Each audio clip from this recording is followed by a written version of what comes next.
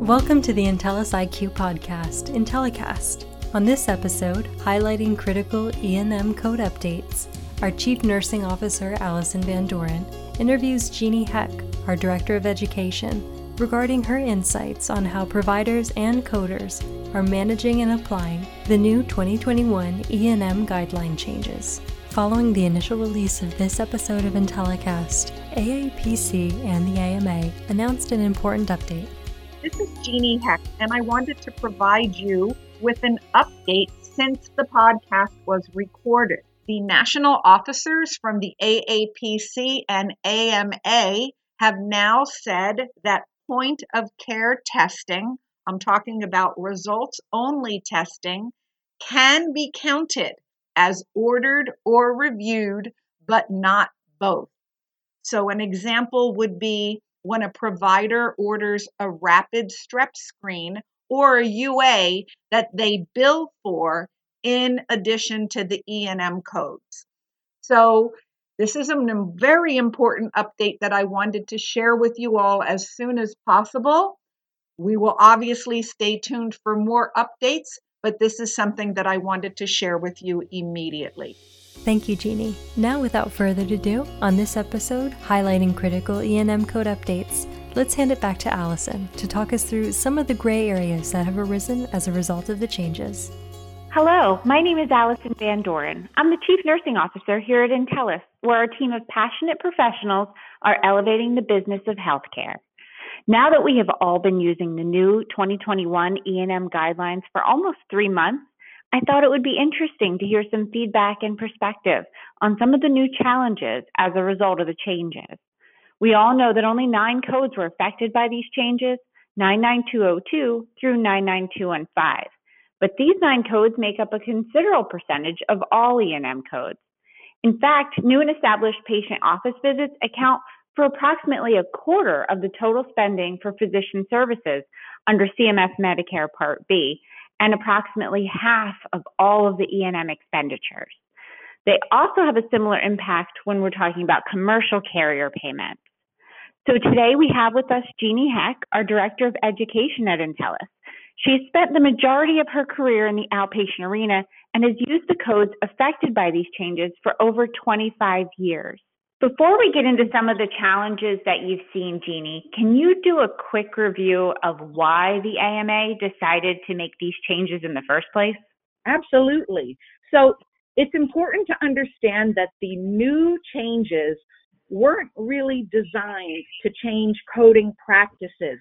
They were more designed to simplify coding and documentation. And I'm sure that a lot of you have heard of what we see called note bloat. And in fact, I have the January edition of the Medical Economics magazine, and right on the front cover, they have they talk about what are things that really bother physicians. What's the biggest burden? And the biggest burden, according to this magazine, was paperwork. That the doctor's number one chief complaint is paperwork. And in fact, believe it or not, 86% described the administrative burden as high or extremely high.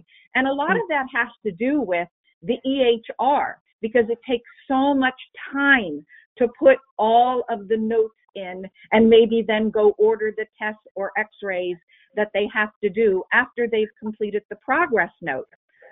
So I know in the old days, in the old paper days, providers actually saw more patients, but with the EHR, it really slows them down. I have to say, I attended an AMA webinar not too long ago, and it was very interesting because one of the speakers was the physician who is co-chair of the RUC committee, and she was the one who was responsible for the E&M changes. And what she kept saying over and over, which I thought was very interesting, was to focus on the why. So she encouraged providers to focus on the why when you're documenting. And then the other thing that I have to mention that is exciting, and from my point of view, is that the new E&M guidelines eliminated the two key components of history and exam. Only a medically appropriate history and exam is required. That's wonderful. That cuts down quite a bit. Yes, it really, really does. So now we have two different methods to choose from when selecting your level of service. And you can either code by total time, and the great thing about that is that it includes non-face-to-face time as long as it's on the same day of the patient visit. And the other one is medical decision making. But it appears at the present time that most providers will use medical decision making as it will benefit them more in most scenarios. And that's really what we've been hearing. Medical decision making is clearly what the providers are using the most. And I know there are 3 elements in that MDM table. So, Jeannie, would you mind giving us your thoughts on some of the biggest challenges or gray zones? Oh, sure. So, interestingly enough, the element with the most gray at this point is that middle element, the second element, which is called the amount and or complexity of data to be reviewed and analyzed. And the biggest confusion is around the ordering of tests or the review of tests or the ordering of and reviewing of independent interpretations. So the AMA webinar that I just referred to, they addressed this because on March the 9th, the AMA published what they called technical corrections to the new guidelines. So already yes, exactly. Already things have changed. And honestly, I anticipate them to change again. And the only reason why I'm saying that is only based on my experience during the past 25 plus years in this whole scenario. So as of now, we don't what we call double dip. And the AMA made that really, really clear that if you are billing for, say, a rapid strep test in your office and you're getting reimbursed, if there's any kind of financial benefit, the bottom line is you do not count that towards any data element. But also, I have to remind everybody when I'm teaching or providing education, there's 2 other elements.